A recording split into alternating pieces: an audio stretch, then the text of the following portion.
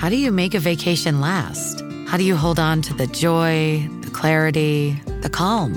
Easy. You go to Aruba. You'll spend your time relaxing on cool, white sandy beaches and floating in healing blue water. You'll meet locals brimming with gratitude for an island that redefines what a paradise can be. You won't just feel great, you'll feel relaxed, renewed, and ready for life. That's the Aruba effect. Plan your trip at Aruba.com. From PRX, the Public Radio Exchange, and Sandberg Media, LLC, I'm David Dault with Things Not Seen.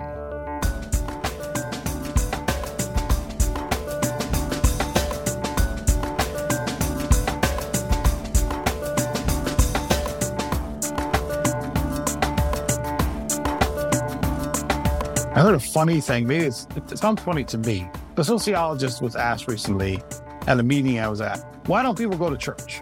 And she said, because they're dead. And what she meant is, right, it made us all laugh, but because it was so true. But really, old people go to church and young people don't.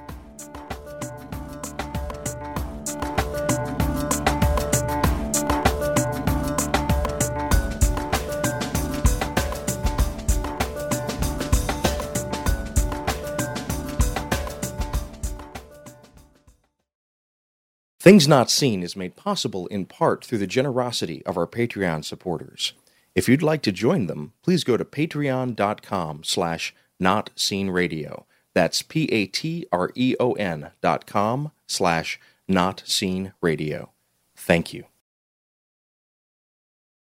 Does Monday at the office feel like a storm? Not with Microsoft Copilot. That feeling when Copilot gets everyone up to speed instantly? It's sunny again. When Copilot simplifies complex data so your teams can act, that sun's shining on a beach.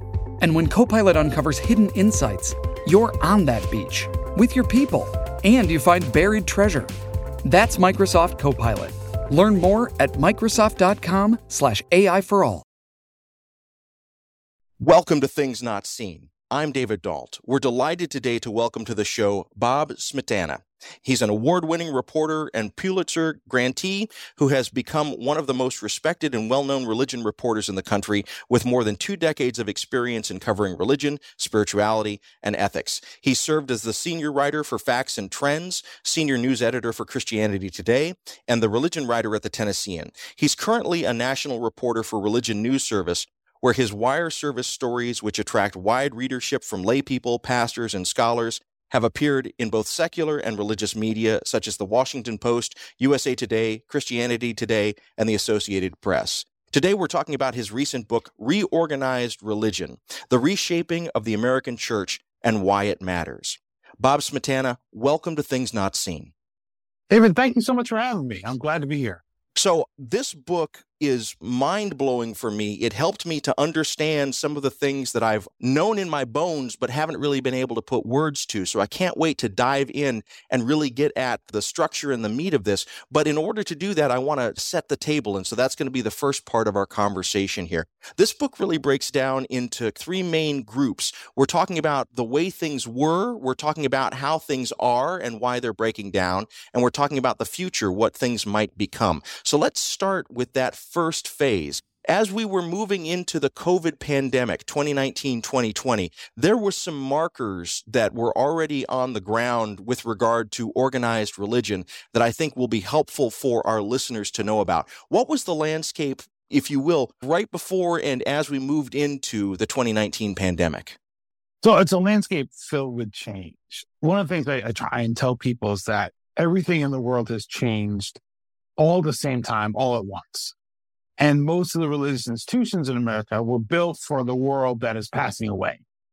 So one way I like to describe this is I was born in 1965 in a country that was mostly white, mostly Christian, and really mostly Protestant, that where the nuclear family was the center of life, where men were in charge, where there was blue-collar economy that was very healthy and strong, and where you could get a computer for $28,000 that would store 4,000 words, right? So, well, I'm about to have a granddaughter. When my granddaughter is born, she's going to be born into a generation where half the kids aren't white, so there's no ethnic majority. It'll be a multi-ethnic, pluralistic, egalitarian, LGBT affirming world where the blue collar economy has disappeared, where you have a phone with the entire world at your fingertips. And that old world was a world where organized religion played a very important part. It was what you did. What good people did, go to church or whatever kind of worship they did. In this new world, the fastest growing group of people are the so-called nones, who are people who have no religion. So we're already in a world of incredible change.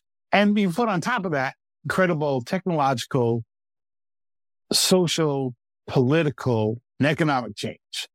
So there's no wonder that everyone is freaking out. So we're in a period of decline of religion and a period where everything has come on board. So then we hit COVID, which has radically changed and accelerated all those declines. So a couple other kind of maybe small numbers to throw out. So when I started covering religion in 1999, the average congregation in America, the median congregation had 137 people, which is a good sized congregation. So then that kind of congregation, you can afford to have a full-time clergy if you're Protestant. And you, in particular, because Catholic churches tend to be bigger. But you could have maybe a second clergy and a choir, and you had all kinds of margins. So if somebody can't be there today, you had a whole pool of people to do. Now, the average congregation is 65 people, according to the Faith Communities Today study, which is a wide-ranging study of congregations. 65 people, you can maybe pay the bills, maybe afford your clergy, but not paying very much, but you're on the brink. And then that's the median number. So half the congregations in the country are smaller than 65. Once you get under 65 people, you get down to 40, 30. You're talking about survival mode and not being sustainable long term. And so after COVID, then what COVID did was break the habit of church going for everybody, right? So now everybody has to start up over again, and people have stopped going. People who used to go come, but they come less often. It's really changed everything. But all those trends were there before. It's a world of great change and decline. Let me take a moment and reintroduce you. If you're just joining us, this is Things Not Seen. I'm David Dault. We're speaking today with Bob Smietana, and we're talking about his recent book, Reorganized Religion, The Reshaping of the American Church and Why It Matters. This is one of the statistics that really just knocked me back on my heels when I read it in your book, Reorganized Religion.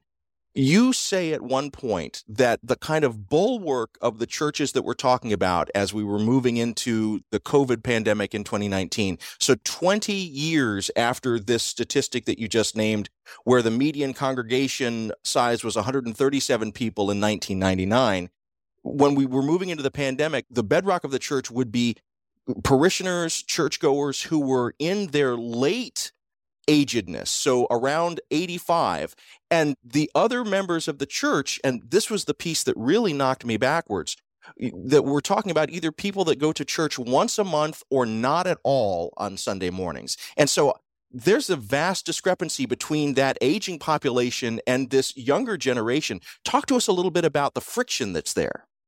So there's a lot of things going on. So actually, I heard a funny thing. Maybe it sounds funny to me. A sociologist was asked recently at a meeting I was at, why don't people go to church? And she said, because they're dead. And what she meant is, right, it made us all laugh, because it was so true.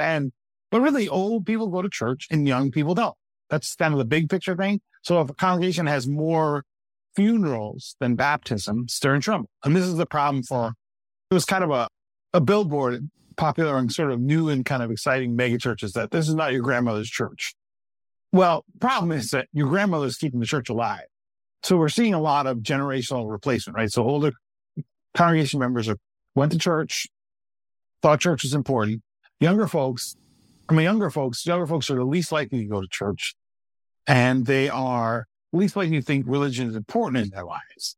So there's a friction. The other friction is this. So among people who go to church, so in the old generation, it's mostly white, mostly Christian. The younger generation, if you go to church, let's talk about Christians in particular. So and Christians of color in the older generation were outnumbered 7 or 8 to 1. So for every Martin Luther King, there were 6 or 7 Billy Grahams. Now, among people who go to church, Christians of color and white Christians are the same size. It changes the whole dynamic. So one of the real challenges for churches, other faith organizations is this. You already had generational shift where you have every generation has a different idea than their parents. Now you have generational shift plus ethnic diversity shift. and plus worldview shift. So it's a very different world when it's very hard older church members who already think that young people are different to hand over everything they built to a younger generation, which is going to be ethnically diverse, have very different ideas about how the world should be, what their priorities should be, what the importance of church are, and all the kind of racial tension that's in the country, which is when people are outnumbered 7 or 8 to 1, they make accommodations, right? Because they're not going to be in charge. When everybody's up here, then you start talking about real things. So all those real conversations are coming up. That's much harder because all of a sudden this older generation is realizing, wait, we are not as awesome as we thought we were. In fact, we thought we were really good people. We were trying to do the best we could and we fell short. And parents, like I'm a parent, about to be a grandparent. My kids have made it clear that I was a good parent, but there are lots of ways that I fell short. That's hard to hear. But it is hard for a whole generation to think, oh, wait, we were not as great as we thought we were. And we are going to hand the country over to new people who are going to do things completely different. And this is one of the things I want to make sure that listeners understand is that when they come to your book, Reorganized Religion, they're going to encounter stories like this, where even pastors that are wanting to follow the flow of this demographic shift and reach out to younger audiences, they're receiving incredible pushback from their older congregation members, and in some cases have been disfellowshipped from their churches for doing this kind of thing. And so one thing that I'm getting from what you're saying is that we're looking at a model that was built for middle-aged white men, and we're no longer living in a demographic where the majority of Christians are middle-aged white men. It's much more diverse and pluralistic. Now, I just want to check in. Have I heard that correctly? Yeah, it's a world, religious world that's built for white Christians, mostly. Men and women, right? The men were in charge, but men and women, and it's no longer realistic to build religious institutions on white Christians. You can't do that anymore. They're going to decline. So if you look at every denomination that's declining, that is white, right? So white mainline Christians. If I can add to that, there was a idea for a long time that conservative churches grew, liberal churches shrunk. Now it's based mainly on the kind of shrinking of the mainline churches, Presbyterians, Episcopalians, Lutherans, that kind of thing. Well, now what we realized a lot of that shifting was due to birth rates. Those mainline churches were having fewer kids and retaining fewer of their kids. Well, now every denomination that is mostly white, Protestant, evangelical. So if you're Southern Baptist, you're declining. If the Missouri Synod Lutheran, very, very conservative, you're declining. If you're the Evangelical Lutheran Church in America, which is progressive, you're declining. If you're the United Methodist Church, you're declining. So it doesn't matter where your theology is. If you're mostly white, you're declining. If you're white Catholic, you're declining. The only reason the Catholic Church is not in free fall is because of the influx of Hispanic immigrants. If that wasn't the case, Catholic Church would be in free fall. If you're built for a world, it's mostly white. And mostly white people who wanted to come to church.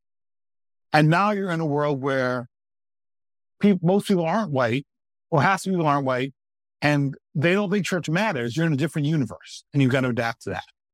Well, and this is the thing that I want to make sure that my listeners understand is that the concentration of wealth and the ability to actually donate to support the programs of churches and even to keep churches afloat, that is still concentrated in this aging demographic.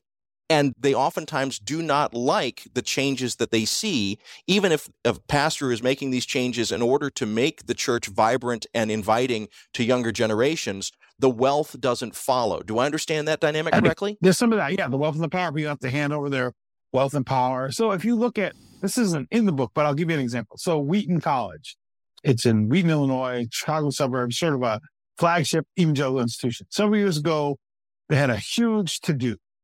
What was happening is that a African-American woman professor there put on a hijab and as a way to express solidarity with Muslim Americans. And her picture went worldwide. So now, if you're Wheaton College was on a giant fundraising campaign. A fundraising campaign was going to raise a lot of money from older white Christians. And now the face of the college is an African-American professor in a hijab. That's not going to go real well. And became a threat to their fundraising campaign. So she ended up having to go. The discussion was over because she made some comments about Muslims and Christians worshiping the same God. And so there was a theological part to this, but really the image part was different. That was not the image that the college wanted to project, certainly to its donors. If you're just joining us, this is Things Not Seen. I'm David Dault. We're speaking today with Bob Smietana. He's an award-winning reporter and Pulitzer grantee, and he has over 2 decades of experience covering religion, spirituality, and ethics. We're speaking today about his recent book, Reorganized Religion: The Reshaping of the American Church and Why It Matters. We'll be back in a moment. Things Not Seen is brought to you in part by Liturgical Press. Liturgical Press is a trusted publisher of resources on liturgy, scripture, theology, and spirituality. They've evolved to serve the changing needs of the Christian church, and they produce resources for pastoral leaders, teachers, engaged learners, and all leaders looking for quality books on faith and culture. Lit Press books are available at your favorite book retailer and online at litpress.org. That's litpress.org.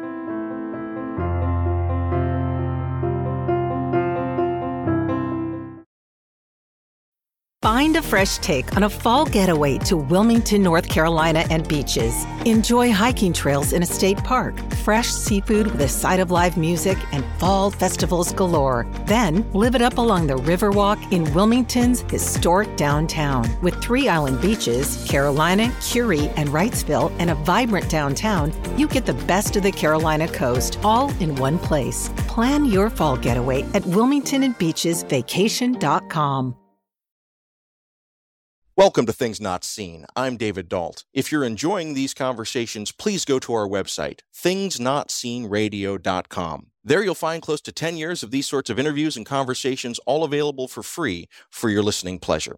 We're speaking today with Bob Smietana.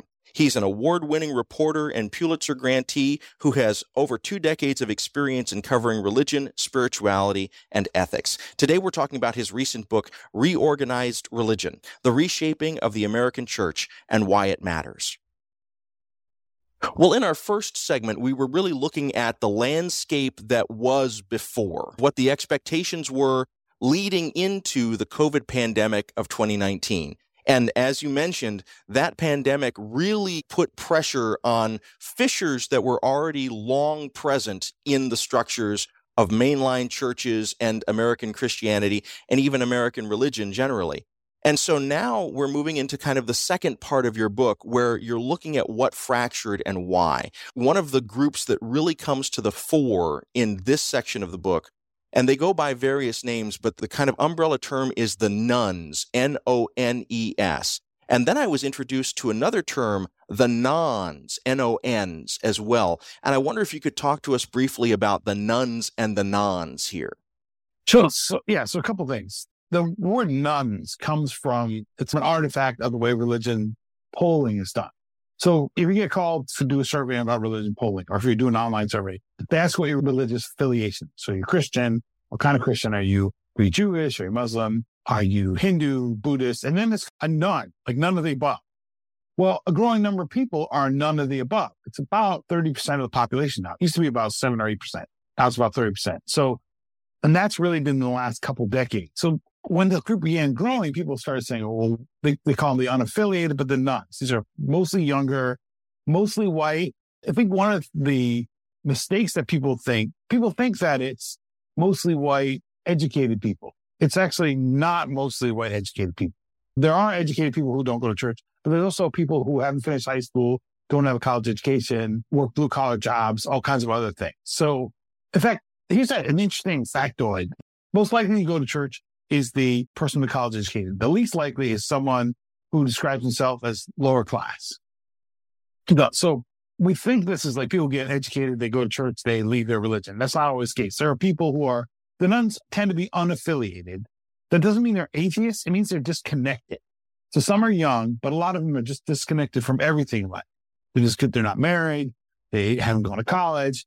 They don't join everything. And that's a bigger problem in American life is that people don't join. But the nones are this kind of growing group that is spiritual, but not religious, not interested in organized religion. Now, there's a subgroup of that are intentionally secular who are really interesting. Who are saying, my life is secular. I'm going to live it that way. They're often identified as atheists too, but they're trying to build a life on secular ethics. That's a subset of the nones. The bigger group are just the unaffiliated who have just no affiliation, no connection to all kinds of social institutions. So the nons, there's two different kinds of nons. So there's the non-white Christians, which are growing, right? So the number of Christians who are not white has grown. So especially on young people, they're the same size as white Christians. There's also the growth of non-denominational Christians, which is one of the largest Protestant groups now. So a lot of this has to do with disaffiliation. So that group has lots to do with like lack of faith in larger institutions. But we also have this group that people in the future of American religion is going to be multi-ethnic. For example, 1 in 4 congregations now identifies as multi-ethnic. But what we haven't seen is, and that's mostly people of color coming to white churches. What you see very little of is white people going to churches of color. You're not seeing that kind of backwards thing. And as those churches become more diverse, you get more diversity, you also can get more conflict. Because all of a sudden people are really talking to each other. Instead of sitting side by side, they're in conversation with each other. And that becomes problematic when people tell you what they feel and they aren't accepted. And this is one of the things I want to make sure that listeners really understand is that we tend to think about these divisions in rather simple categories: religious, non-religious, Christian, non-Christian. One of the things that your book, Reorganized Religion, does so well is it really begins to dig into the complexity underneath these simple divisions. And so one, and you've begun to touch on it here, but I'd really love for you to speak about it more, is that within the non-religious or the non-religious, we have another very interesting complexity or distinction. And I forget exactly who said it, but we can characterize the non-religious as, quote, dropouts. And you then contrasted them with secular believers who are much more politically engaged. And so one type of non-religious person or person who is pulled away from organized religion is withdrawn from the political activity of society. The other one plunges into it. Talk to us about the non-religious and the secular as political animals here. So a couple things. Folks who are secular, who kind of identify as intentionally secular. This is drawn from a book called The Secular Surge, which is kind of a longer look at this, tend to be civically engaged, but the civic engagement is almost always political. They're joiners and they join political. They also organize their way. They have an identity that says, I'm secular, here's what I'm going to do. Then you have a group of people who drop out. So let me take a little bit of a side here. There's some real interesting studies about the way that religion affects health. So people who go to worship services, for example, or engage in religion tend to be healthier than people who don't. And they die, they live longer, they have better health. We don't know why that is. We don't know if it happens to be that you're a person who's a joiner, you have good habits and you're socially connected in that, or we don't know if healthier people who are most socially connected are tapping into choose church, so we don't know if it's causal or correlated. But what's interesting is there's some studies now that show that people who are intentionally secular also have fairly good health. The people who have worse health are people who are religious but not engaged, the kind of dropouts, right? They're spiritual, not engaged. They have worse health than other folks. So this kind of gets to something that is really important. One of the other parts of the book is I'm making a kind of argument for the importance of organized religion. That organized religion is really important. So it's important in the lives of individual people. It's important in the lives of those congregations. It's important in the lives of the community. It's important in the lives of the nation. So if you were say, go in your town, you were to say, what happens if all these religious groups disappeared? Then you start to say, who's going to do the food pantry? Where are people going to gather if there's a disaster and they need a place to stay? Who's doing the tutoring programs? Who's resettling refugees? Who's doing all this? Who does disaster relief? Disaster relief is hugely reliant on religious people. It's not that secular people don't do those things. Secular charities don't do those things. They do. But religious groups do them as well. They're an important partner in this. And the other part is they have resources. They have a building. So where's the AA meeting built? Where do you have voting? Where do you have community meetings? In the church, because the church owns a building. And the building has space that can be available to the public for free. And they are in the neighborhood and they have organized. So what kind of other word we use for church is congregation. What happens in a congregation? People gather. They learn something about how to make the world a better place and become better people. Then they're sent out to make the world a better place. And that church, the congregation has all their phone numbers and knows how to motivate. It becomes a channel for all their energy. That's very in their kind of beliefs. That's different than a group of people who are spiritual or have values or secular, but they have no organizing structure to put those values into us. So if we lose organized religion, we're losing something really vital. And so you have people who think two things. One, you have people in churches who say, well, good riddance to those people who left because they weren't real Christians. And to which I say, you built all these institutions based on them being part of it. They're gone. Then you have a problem, right? You can't sustain this without them. And two, you are leaving a giant hole in the safety net. And the ironic thing is that as organized religion declines in America, America still relies heavily on organized religion institutions to do all the things they used to do with fewer people and less money. Let me take a moment and reintroduce you. If you're just joining us, this is Things Not Seen. I'm David Dault. We're speaking today with Bob Smietana. He is an award-winning reporter and Pulitzer grantee, and he has over 2 decades of experience in covering religion. He's currently the national reporter for Religion News Service. Today we're talking about his recent book, Reorganized Religion, The Reshaping of the American Church and Why It Matters.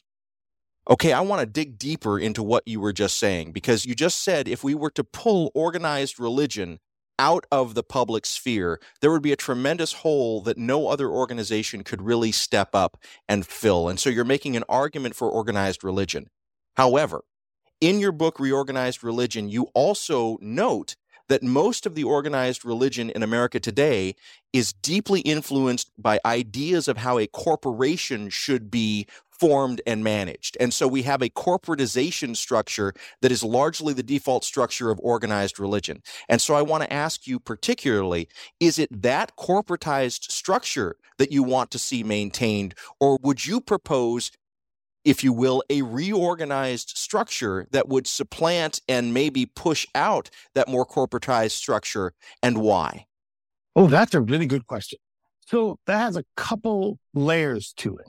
Let me think for 1 second as I answer that. So there's a couple of layers to that. One of the layers is, so I said earlier that the average congregation has shrunk from 137 people to 65.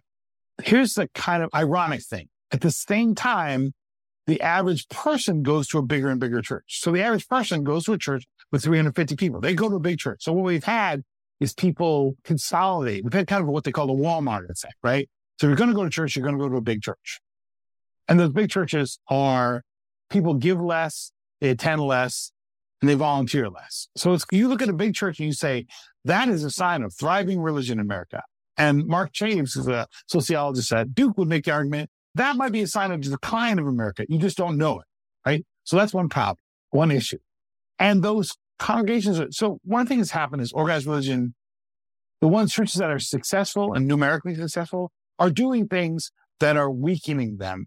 Like they're losing all the connective tissue. So they are putting all the power in the hand of a few people, either staff-driven model or a clergy-driven model. Sometimes they do it for theological reasons. Sometimes they do it for efficiency reasons. Right? We had this whole thing of make the church into a business. And you put all power. So what you have told people is that their job is to show up, to consume the religion, and then to give and do their part as a cog. What you've told them is they're not really needed, except they're needed as long as they do those things. But they're not needed if they have an idea, hey, maybe we can do something different. They don't have a buy-in to say, I'm really responsible for this thing. If I don't show up, it won't happen. So you've lost that kind of congregational identity, the connective tissue. I've become convinced that we have also lost something in the country because many congregations used to be ruled by what's called congregational governance. You'd have to sit down every month, have a meeting, decide how to spend the money, what you're going to do in programs, and you'd have to hash it out together. You'd have to learn. The reason we have Robert's Rules of Orders, which govern large group meetings of legislative bodies, is because someone was trying to organize their church meeting. If the Roberts was organized, right? Those are meant to organize church in an orderly way for large groups of people to talk to each other, resolve differences, get things done. So we've lost that kind of ability to talk to each other. So that's happened. So people go to big churches where they're sort of can consume the religious good and they can participate on a low level of thing.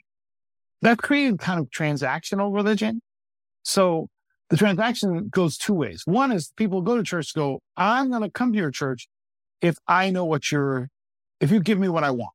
As long as you give me what I want, I'll come there. As soon as you don't give it to me, I'm leaving. The other part is the church says you can be part of us only if you do these things. And if you don't do these things, then you're out. Well, then you don't have trust. You don't have real relationship. You have groups of people that aren't community. So that's problematic. The second thing is you lose and this is an unintended consequence of this. As people have gone bigger in churches, smaller and smaller churches become smaller and smaller. But those churches tend to be in neighborhoods close to where people live. They're connected to people, so they can deliver services. So, for example, I said earlier that disaster relief relies heavily on religious groups. In fact, we're seeing a huge religious movement or a huge example of this in Florida right now, where you've had a tropical storm, a tornado, and a hurricanes, right? So you have thousands and thousands of religious volunteers helping with the rebuilding process. One of the reasons they can do that is because there's probably congregations in all the areas hit by the hurricane, and those congregations have water, and electricity, power, and space for people to become home bases for. So you have a place to deliver services. You could probably go, and I live in a small town in northern Illinois, you could go to almost any of the churches in town and get some help if you needed it. You ran out of gas, you can get money for gas. You need some groceries, you can get some groceries. Those congregations are going to disappear. And if they disappear, then the only way to go to church is to go to somewhere which is a big church, which is far away from where you live. So that eliminates access, both from people who live in the neighborhood, but also you're going to have a car. You're going to have a certain kind of level of success in life in order to be part of that. So it means that certain people can no longer access that religion. I was having lunch with some friends who were pastors the other day, and they kept saying all this pressure to be the leader. So one of the things that happened among evangelical Protestants in particular, and other groups as well, as staff-driven models accelerated and became more acceptable, is that the pastor became a leader first, not a shepherd, not someone who knows their congregation, but a leader. And there's this tremendous pressure to become the great leader. So it does two things. One, it shapes them in a certain way. And if you look at corporate America, it's not always the best leadership, right? So Jack Welch, for example, at GE, became the model for the great leadership. Well, the business world is rethinking Jack Welch and saying, maybe he wasn't such a great leader. Then maybe GE didn't turn out so well, and he was not the greatest at boss and created unhealthy work environments. They don't want to recreate that anymore. But you have thousands of pastors who are trained to be like Jack Welch, be hard to their people, to be pressing them all the time, to be kind of the great leader in church. And they were taught that the church will rise and fall on your leadership. That puts all the pressure on the pastor, which they can't handle. And it makes the church people think that the pastor is the person responsible for this, instead of saying, I'm part of it. So instead of you have a bunch of peers who are trying to build the thing together with a pastor who's in charge, because every group needs a leader, that person becomes the center of life. And no human being can live up to that long term. The clearest example of this to me in your book, Reorganized Religion, has to do with exactly what you were just saying, pastor training conferences. And there's one pastor in particular who said, you're either on the bus with us or we're throwing you off the bus, and you should see the pile of bodies behind our bus. I'm paraphrasing, but it was almost that. And this is exactly what you're talking about, isn't it? Yeah. Yeah. So there's two things for that. So that's Mark Driscoll. So that pastor of Mars Hill Church out in Seattle was a kind of church that rose and was great and huge, and then it just imploded because of really dysfunctional leadership. But there's some context to that. There's a book called Good to Great, which became a kind of secular Bible for church leaderships. And there's a kind of idea in there that you have to get the right people on the bus and the wrong people off. And then you have to put the right people in the right seats. But it's a business thing. Like, how do you get, there's part of that's true, right? You want to make sure that people are aligned with what you're doing and that that it's a good match, especially for staff. But what it becomes is it's a way to get rid of people, right? So you got to do it my way. I'm the bus driver. You're going where I want to go, and you get along or you're off. And then Driscoll took it to an extreme and said, basically, he said there's a mountain of bodies underneath the bus, and we're going to run you over, right? You get on the bus or we run you over, which is a little more extreme. But there's this kind of idea that, one, the pastor's the driver. They're going to tell you where to go. And two, that the people on the bus are there only to do what the driver says. Instead of saying, well, what if the bus is going the wrong way? What if the bus is not going to the right direction? What if the problem's in the bus and if that's the problem? Or what if people need to be convinced that this is the right way to go, or persuaded that this is the right way to go? That model doesn't work for that. If you're just joining us, this is Things Not Seen. I'm David Dault. We're speaking today with Bob Smietana. He is an award-winning reporter and Pulitzer grantee, and he has over 2 decades of experience in covering religion, spirituality, and ethics. He currently works as national reporter for Religion News Service. Today, we're talking about his recent book, Reorganized Religion, The Reshaping of the American Church, and Why It Matters. We'll be back in just a moment. Welcome back to Things Not Seen. I'm David Dault. Each week on our program, we bring you a rich conversation about culture and faith. If you're enjoying these conversations, please go to our website, thingsnotseenradio.com. There you'll find 10 years of these sorts of interviews and conversations, all available for free for your listening pleasure. We're speaking today with Bob Smietana. He's an award-winning reporter and Pulitzer grantee who has become one of the most respected and well-known religion reporters in the country. He currently works as national reporter for Religion News Service, and today we're talking about his recent book, Reorganized Religion, The Reshaping of the American Church, and Why It Matters. In our last segment, we touched on the corporatization and what you called the Walmartification of many religious congregations, and how they grow by pulling in smaller groups and really siphoning off and poaching attenders from smaller churches. But there's another trend that you talk about in your book, Reorganized Religion, which fascinated me, a kind of small church movement. And the quotation that really rang out for me was, it was a husband and wife co-pastoring situation, and the husband said to the wife, I think our community may almost be too big. I'd love it if it were smaller. Could you talk to us about that counter trend against the big Walmart effects? Yeah. So there are really 2 kinds of churches in America. There are mega churches or big churches, right? And there are micro churches, which are small churches. And the kind of one thing is despairing of the small congregations. The mid-sized congregations. Look, and the funny thing is that if you have a congregation of more than 200 people, you are in one of the biggest churches in America. You're in the top 25% of churches in America. So I think one of the things that's really interesting to me is I think that many people who go to church are not aware how bad it is or the kind of dire straits that many congregations are in, right? Because they're not experiencing it. They're going to bigger churches. So one of the most interesting churches I visited was a church up in Spring Green, Wisconsin. It's a Pentecostal kind of church, very small congregation. It's called Cornerstone Church, Spring Green. When I went up there was like a dozen people. It's like being in church with the apostles, right? Very small congregation. And they moved out there. And so the pastor, folks had been in Madison, Wisconsin, and he moved out to Spring Green, kind of start this church. The church is really involved in the community, right? So they have a space that's big enough to own community meals. They're housing refugees or helping resettle refugees. They're doing all kinds of work. And the pastor, though, has had to make some changes. So one, he's bivocational. He's an IT person, does IT. He also is a volunteer they have a volunteer fire department. So he's the ambulance chief. So he's involved in there. And his wife is in the city council. So they're very involved in the community. They're just small, and that's the way it goes. And they were doing better, but they were shattered over COVID. So you've got lots of congregations that are very small that are having to think, how do we rebuild this thing? It means different. It means that clergy might have to have a different job. It means that lay people are going to have to play a bigger and bigger role. It may mean that you don't have a building or you have a smaller building. Because a building can be a real problem, right? If you got a great big building, you got too much building, too few people, that can be a real problem. So there's all kinds of kind of creativity happening in this, but this is we are kind of looking at things where you'll probably have tens of thousands of churches that may not stay open very much longer because there just aren't enough people. And those congregations are either going to have to figure out how do they adapt, but 2, how do they rethink themselves? Do they want to close? Do they want to restart something new? And how do they use those resources? So I wrote about a congregation in Chicago that I used to go to called Grace Covenant Church, just closed after they had kind of had starts and steps, had gone really well. They're more than 100 years old. They had a couple times in their church history sort of declined, and then declined and grown. And then after COVID, they just could not figure it out anymore. So they had last 30 years have been really good, but the last 2 or 3 years closed down. What they decided is to sell the church to let other people give those money to start new congregations.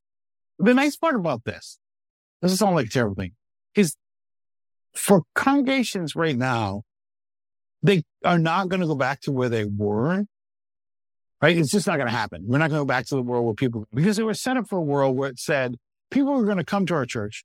And so we want to make sure that they know when they show up that this is the right church for them. Or they would know that this is the best church in the world and we're right and everyone else is wrong. But often it was like, we want to make sure when you show up, you go, this is a good fit for you. You should come here. But the expectation was that people would come and be part of this congregation. Now people don't see themselves as part of that. So you got to rethink everything. And it may mean, sometimes I think that congregations need, so there's a thing in running called Couch Potato to 5K, which is a way to get people who haven't run to, I almost think needs to be a Couch Potato or 5K program for congregational health to give people slow, steady ways that they can build up their base to figure out, okay, we're healthy. Now we can have discussions about what do we do now? Because it's a lot of tension, right? You have to know it's that.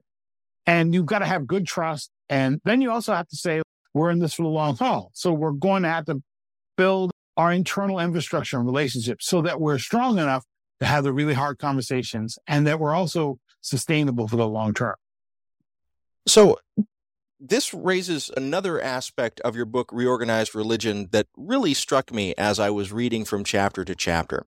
In addition to the kind of corporatization of America and thinking about numbers, I began to notice, so there's the Pew Charitable Trust, there's Public Religion Research Institute, there's the Barna Group, there's Lifeway Research, which is an offshoot of the now defunct Lifeway Christian Resources.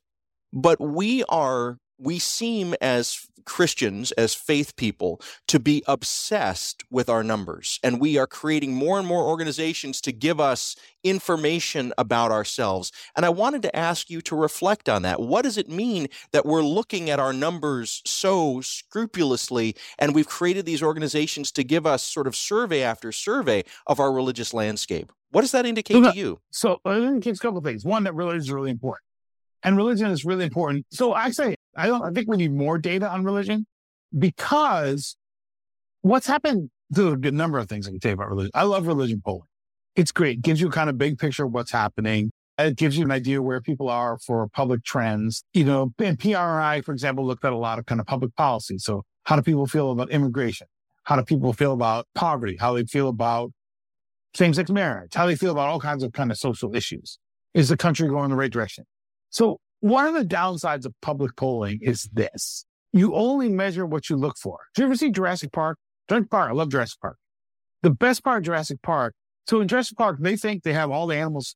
Jurassic Park is, if you don't know, but a few people don't know, it's a novel about people that recreate dinosaurs, and they're going to have a theme park. But they make all the dinosaurs female, so they think they have control of the dinosaurs. So they count the dinosaurs every day.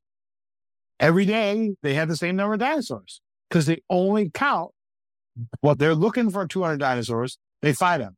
Then they ask, then they try to change the software and say, find all of the dinosaurs in the park. And they find there's hundreds more of the dinosaurs they didn't know were there because they weren't looking for them. So in public polling, we've done a couple things. One, we have aggregated people into kind of categories. So instead of denominations, so instead of Episcopalians and Baptists and Presbyterians and Lutherans, all who are different, they all get aggregated, some into mainline, some into evangelical. And then we have Black Protestants and we have Catholics. These are all diverse traditions with lots of folks with different ideas on how to live out their faith, but we consolidate them because they vote in certain patterns. And that's what people are interested in. Public polling is often about voting. So what we know about people is they vote in a certain thing. So the word evangelical, for example, this is my hobby horse. Say Gallup. So evangelicals became really a public interest in the mid-70s when Jimmy Carter was. I was on that year of the evangelical. Everyone wants to know about.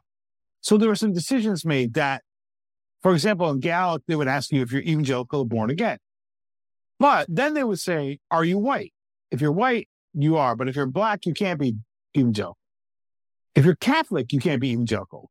Not because you don't identify that, but because you don't vote in the same kind of ways as the other two groups. So what people want to know about certain voting and behavior. So we define groups as voting because we're looking for their voting patterns. And we've excluded people who don't vote like them. So some of our religious categories have become kind of proxies for social patterns. And we're not looking for the kind of breadth and depth of their religious life. So we don't see the diversity in groups, or because we're only looking at the white evangelicals. So we say a white evangelicals voted for Trump. Trump, yes, because you looked at them. But if you looked at all evangelicals and didn't to the white indicator, you might find different story. But Catholics, right, would be different because Hispanic Catholics and white Catholics vote differently. And they have some different ideas about things.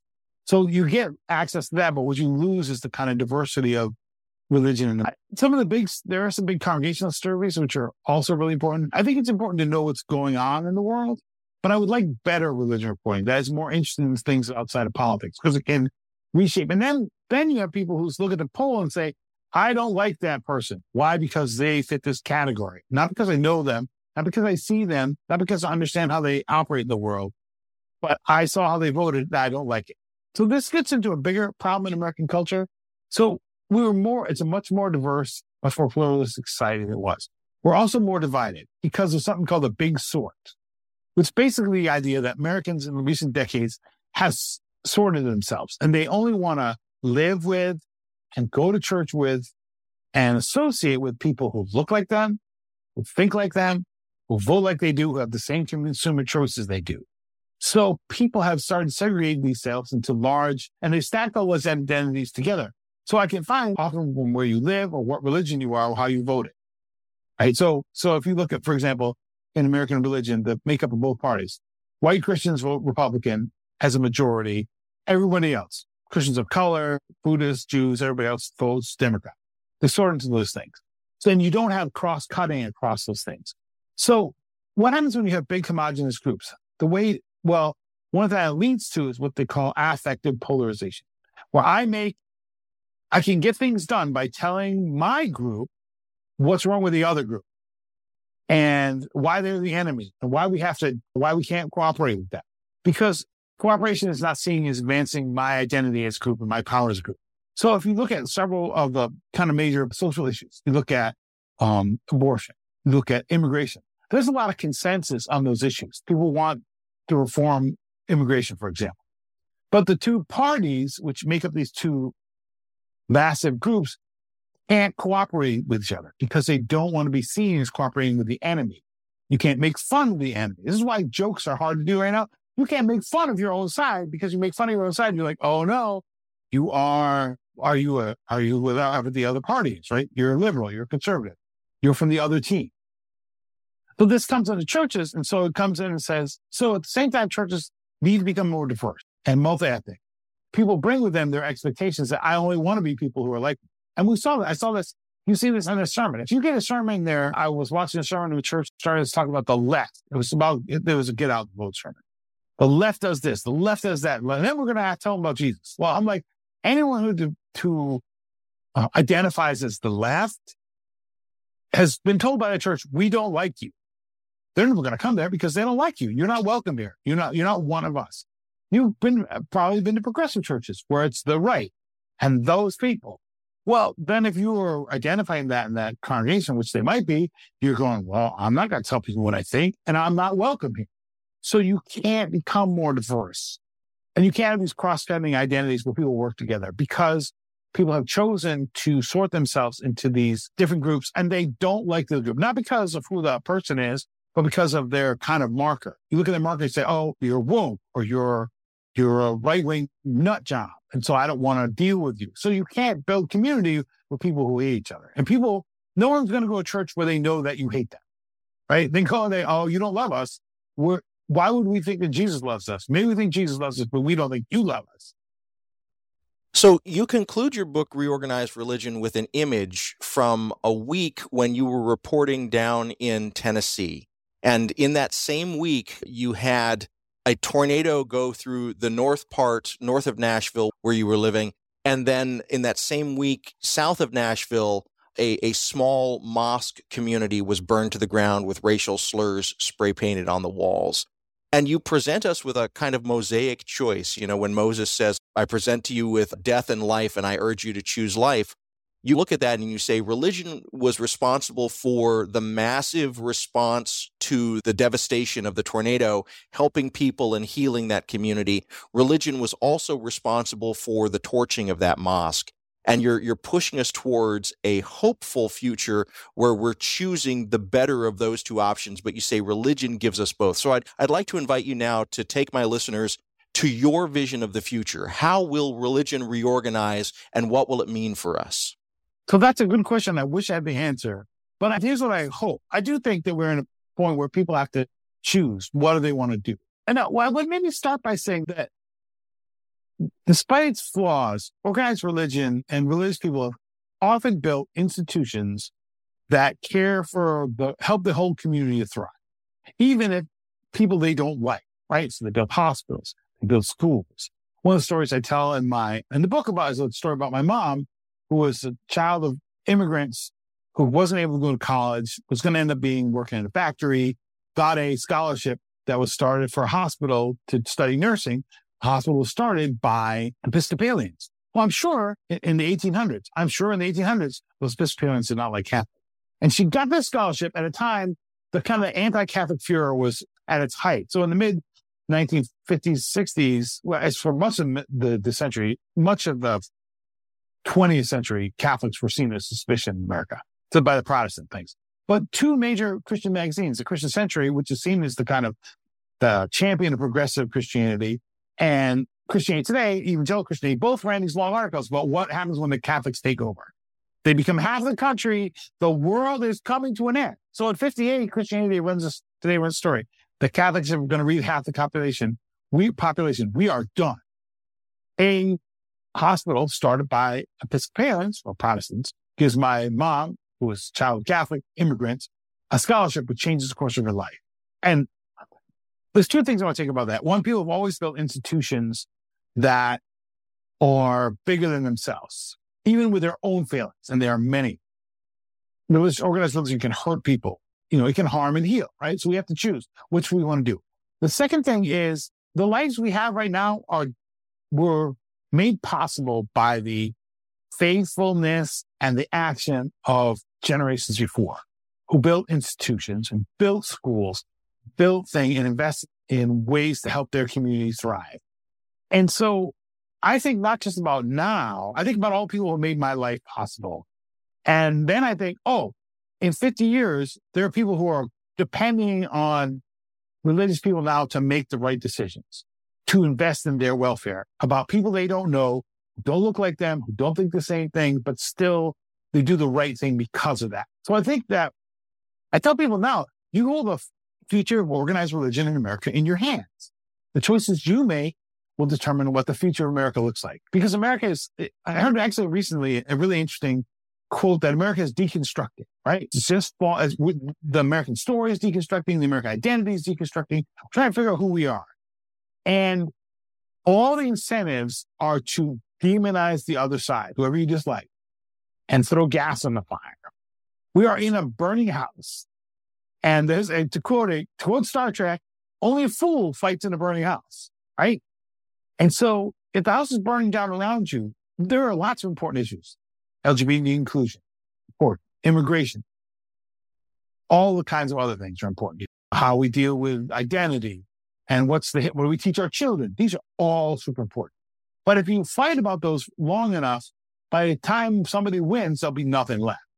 So I'm really, really thinking about what churches have and other religious groups have at their core the kind of answers that American society needs. They have answers on how to form identity. They have answers on how to deal with the fact to do self-examination. They have answers on how to make amends for the things you did wrong.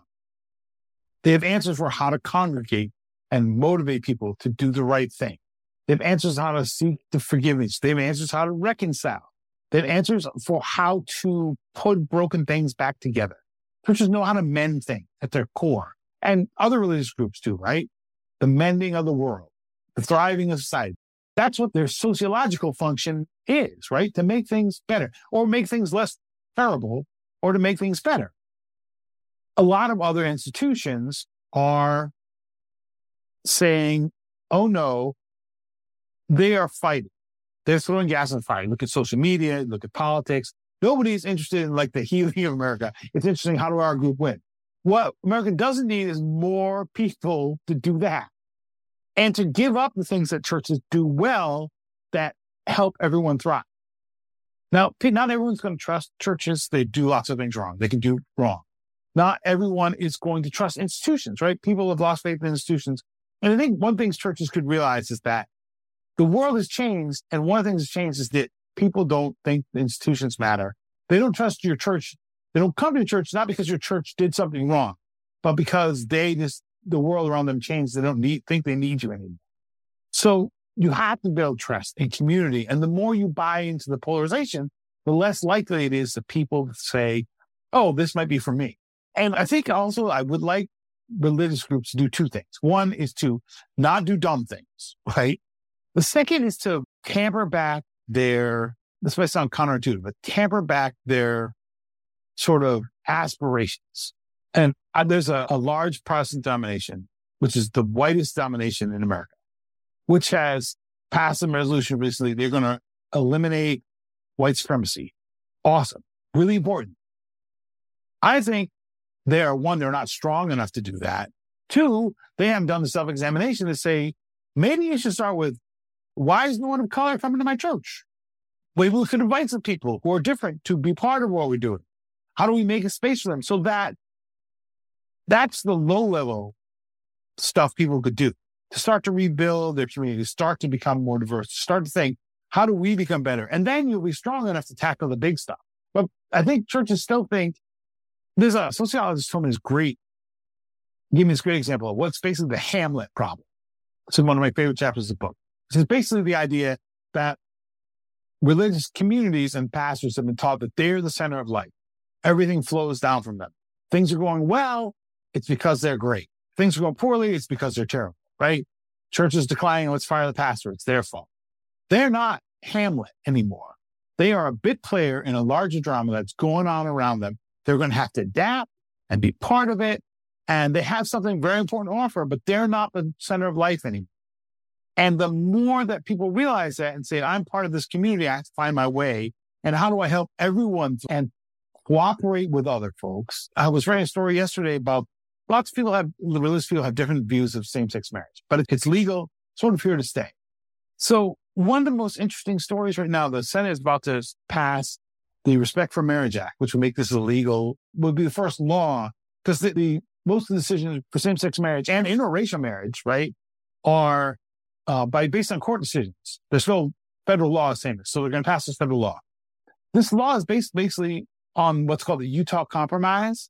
So one of the biggest opponents of same-sex marriage, the Church of Jesus Christ of Latter-day Saints, used to be more commonly known as Mormons. They spent a lot of time. They lost. In their state, though, they also started, when Utah, mostly Latter-day Saints, in the state, they began to form relationships with people who are LGBT activists. They began to say, we're going to live together. Our church may think same-sex marriage is sinful, but there are a bunch of people who are LGBTQ in our community. They have marriages. We don't want them discriminated against them. They formed a compromise. Now that compromise is basically the heart of this respectful marriage bill. It is a way, because the two sides saw themselves as people who are worth investing time in and being in relationship with. And religious leaders could do more of this. Say, like, if your religion is based on, I'm talking about Christianity mostly now, that everyone's made in God's image, they're important, we want them to thrive, then that should shape how you relate to other people. Doesn't mean you have to change. People think, I got to change my doctrine. And you don't have to change your doctrine. What we're talking about is, how do you apply your doctrine? How do you live in the world? How do you create a world that meets the kind of goals that you have? And people could choose that. There's like, everything's waiting for people to choose that. Like, the world is there for them and future generations are depending on them. So why would you yell at people on Twitter? Why would you spend all your time arguing on Facebook? Why would you tell people you're not welcome here? You can be honestly yourself and say, this is what we believe, and this is why we do what we do, and we're going to do that faithfully, and we are your neighbor. There's something. One last thing I'll say. I'm a religion reporter, so I'm not a pastor or theologian. So I've had to define, like, what is my relationship to these organizations? So there's two things I do. One, I don't have to win when I talk to people. I can just listen. And most time when people talk about religion in America, they either want to reinforce their own beliefs or they want to tell the other person why they're wrong. I'm not interested in either of those things. I'm interested in how they live their life. Tell me more about you. Because of that, I see myself as a neighbor. I'm a neighbor to these religious groups. If they do well, we all do well. If they do poorly and do things that harm us, like my neighbor does something that harms us, that affects all of us. So I want them to do well so that we all thrive. And I think there's something you could learn if you're a religious leader or a religious church member to say, oh, how do we be a good neighbor? How do we help our neighbors thrive? Doesn't mean you have to stop being yourself. Doesn't mean you have to buy into this kind of groupthink that says, I have to hate the enemy. Because then, what's the old saying, the eye for an eye leaves everybody blind? That's what, and what will happen, to go back to the thing comment before, the house is on fire. You don't need more gasoline. You need people to put it out before it gets worse and to say, how do we rebuild something together? How do we say, I did something wrong? Or, oh, okay, how do I make that right? How do I hear other people's points of view and say, oh, how do I adapt to that and be in relationship with you in community? And that is what the world needs. More of that and less of the other stuff. But if people could choose, and people throughout history have chosen the other. They've chosen to burn things down. And we'll get the world that we choose. And I hope they choose wisely, to quote Indiana Jones. Well, Bob Smietana, I want to thank you because your book, Reorganized Religion, did two things for me that I really appreciate. First of all, it answered questions that I had walking into the book about why America is like it is in 2022, moving into 2023. But the other thing that you did that is so brilliant about your book is you raised questions I didn't know that I had, and you showed to me why I should be asking these questions as well. And then you brought me to answers about those questions too. Thank you for taking the time to research and to write this book, but thank you especially for taking the time to talk about it today with me and my listeners.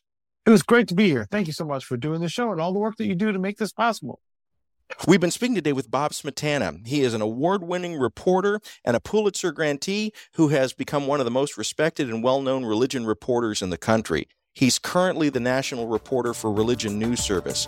Today we've been talking about his recent book, Reorganized Religion, The Reshaping of the American Church and Why It Matters.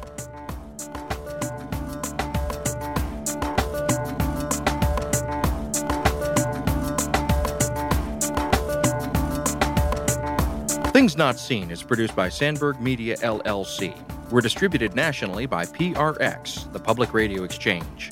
Today's show was recorded at the William Adams Studios in beautiful Hyde Park here on the south side of Chicago, Illinois. Our theme music is composed by Gene Kija.